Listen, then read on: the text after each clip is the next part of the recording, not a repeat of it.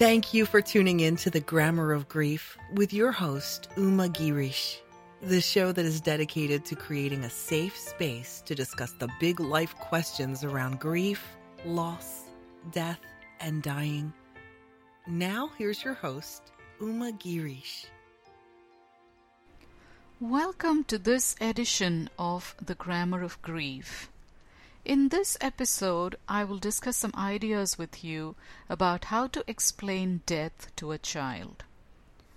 One of the hardest things we may have to do is tell a child that someone they love has died. How a child receives this information and manages it depends a great deal on how you as the parent presents it. In other words, if you as the parent are confident and clear, your child starts off on the right footing and understands that they can come to you with concerns, anxieties, frustrations, or difficult emotions around the event. Should you cry? Will that upset your child? When your child sees you crying, it lets them know that you're comfortable with your feelings. You also give them permission to cry. You're saying to them through body language that it's okay to cry as a way to express sadness or fear or frustration. It may be a good idea to ask your child how they feel about your tears. If they say it makes them uncomfortable, tell them that they can leave the room and that you'll come find them when you're ready.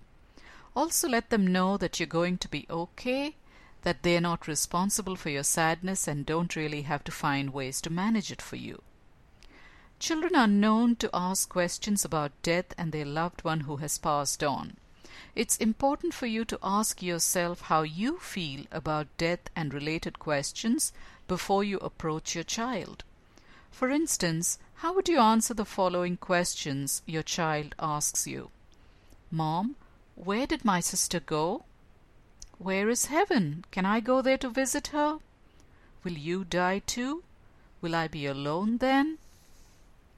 If you haven't given these questions much thought, now would be a good time to do so. When you are clear, you're in a much better place to bring clarity to your child. Here are some ideas on how you can explain death to a young one in your family.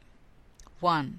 The easiest way to explain death to a child is to say that a person's body stopped working. If you are talking to a 3 or 4-year-old, you might want to get really clear and specific and say, her eyes can't see, her ears can't hear, and her legs can't walk. She can't talk or go to the bathroom anymore. 2. Always explain death before you explain heaven. Children need to understand that heaven isn't a wonderful place anyone can go to even when they're alive. Or they may be confused enough to think that they can call heaven on a cell phone and beg their loved one to come back home. 3.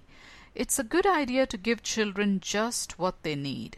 Children are pretty good about taking the lead and asking you for additional information when they're ready. They have this tendency to ask you a bunch of questions and then all of a sudden they're ready for a PBJ sandwich because they're really hungry. Unlike adults, kids are much more grounded and live in the moment, so they'll let you know exactly what they're thinking of. Remember, the less anxious you are, the less anxious your child will be. So it might be a good idea for you to call on a friend and have her help you role play some of the scenarios you think might come up. Also remember that these conversations are ongoing and not a one-time event, because healing, understanding, and growing together is a process. Your child will come up with new questions and concerns as time goes by and they get older. The best thing to do for your child is to always reassure them that they can come to you with any questions. Support their need for information and understanding.